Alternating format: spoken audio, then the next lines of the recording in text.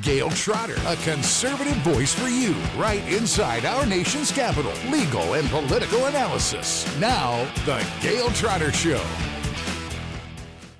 Hi, I'm Gail Trotter, host of The Gail Trotter Show. Thank you so much for joining me. There was so much enthusiasm about our discussions last week on General Flynn and what was revealed by the judge by pushing out this information, and we just have to address it again because I feel like when this stuff comes out, we get a picture of it, but we really need some trenchant analysis to understand what was really going on. And this is something that should not be dropped or memory hold by the left. It's something that continues to need to be investigated, and it needs to be make sure that you hold the people who are responsible for this accountable. So my question for you today is, was Lieutenant General Flynn set up? And I want to run you through this excellent piece by my friend Andy McCarthy, and it's entitled "The FBI Set Up Flynn to Preserve the Trump-Russia Probe."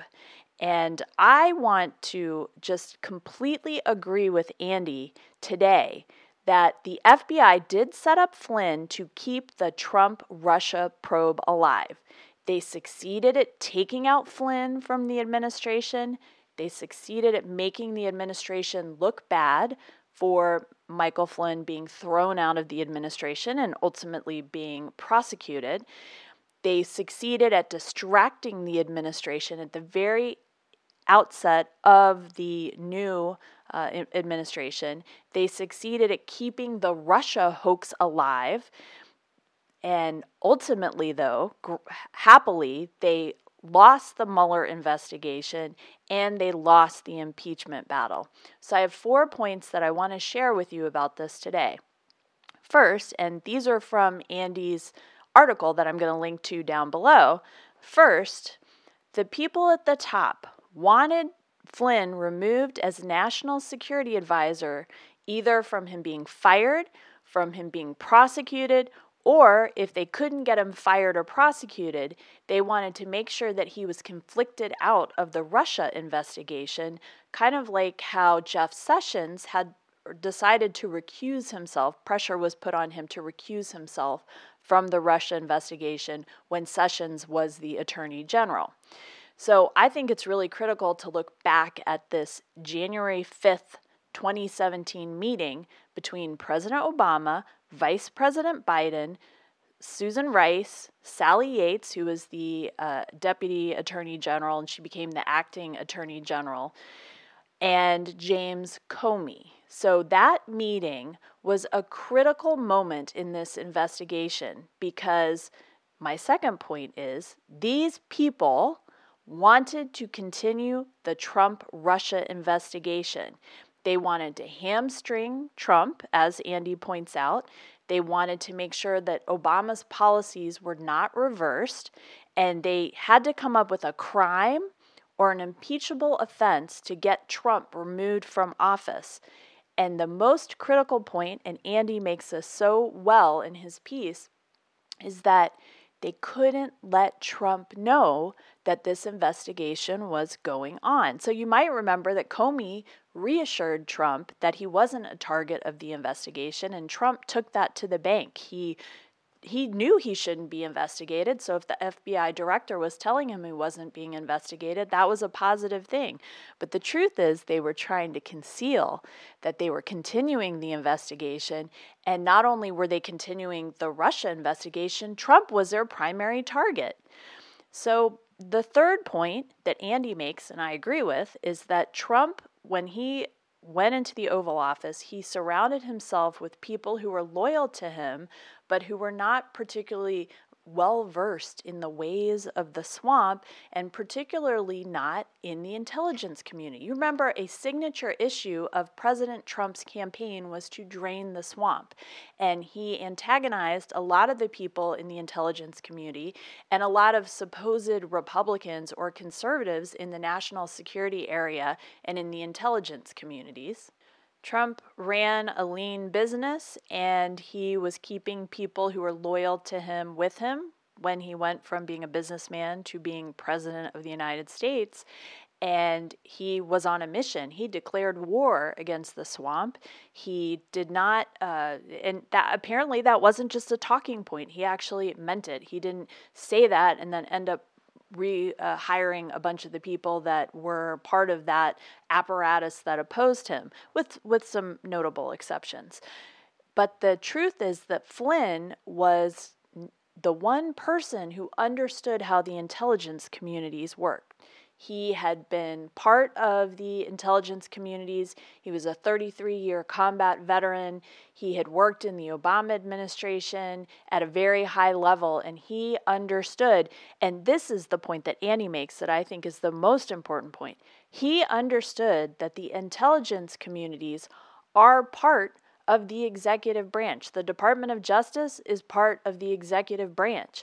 The president has control over these agencies.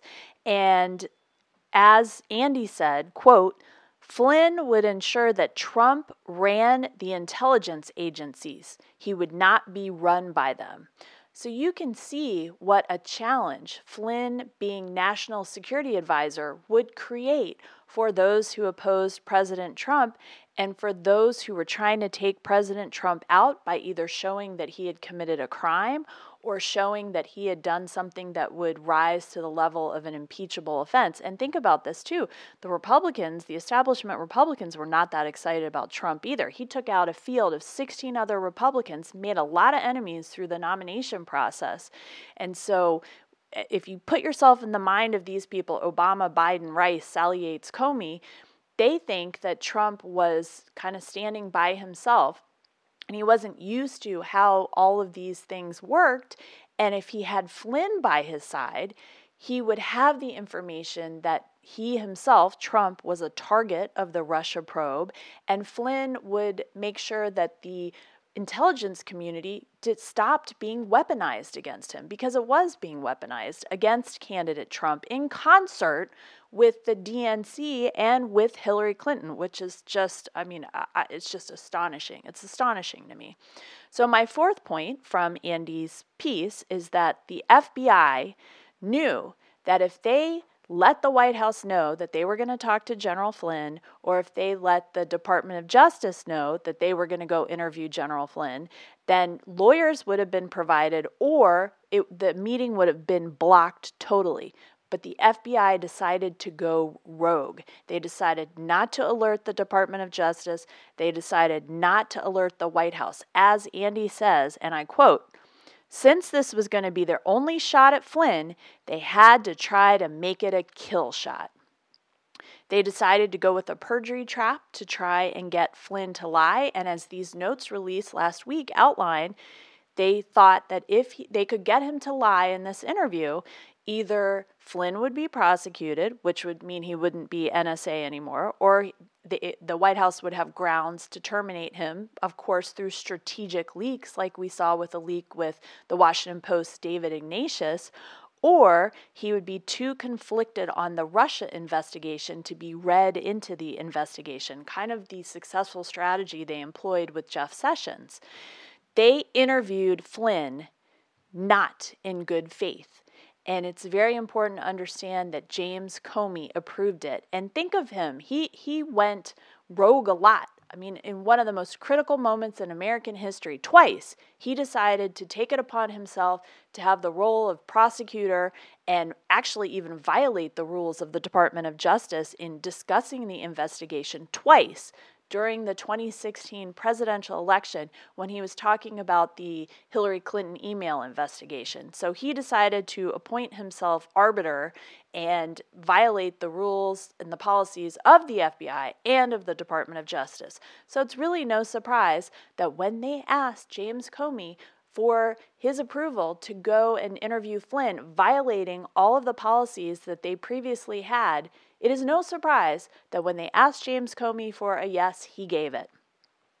So I would like to conclude today's discussion to just tell you how outrageous it is that the intelligence community and the law enforcement community at the FBI was weaponized against candidate Trump and against President Trump.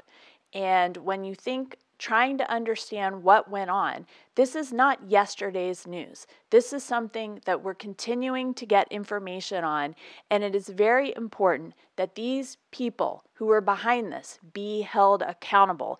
Maybe not criminally. We don't know what the evidence will show or what the Department of Justice will do, but certainly there should be a political accountability for them and for their reputations as well. James Comey likes to tweet pictures of himself staring at trees and pictures of flowers, but he should not be seen as an expert. In fact, he should probably be seen as the most corrupt director of the FBI in American history.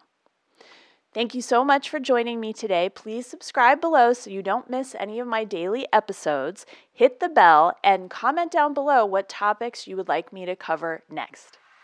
Thanks for listening to The Gail Trotter Show, right in D.C. Be sure to sign up for her mailing list on her website, GailTrotter.com. And also follow her on Twitter, @GailTrotter, as well as on Facebook and Instagram. Subscribe now, it's easy. Thanks for listening. Share the truth. Share The Gail Trotter Show.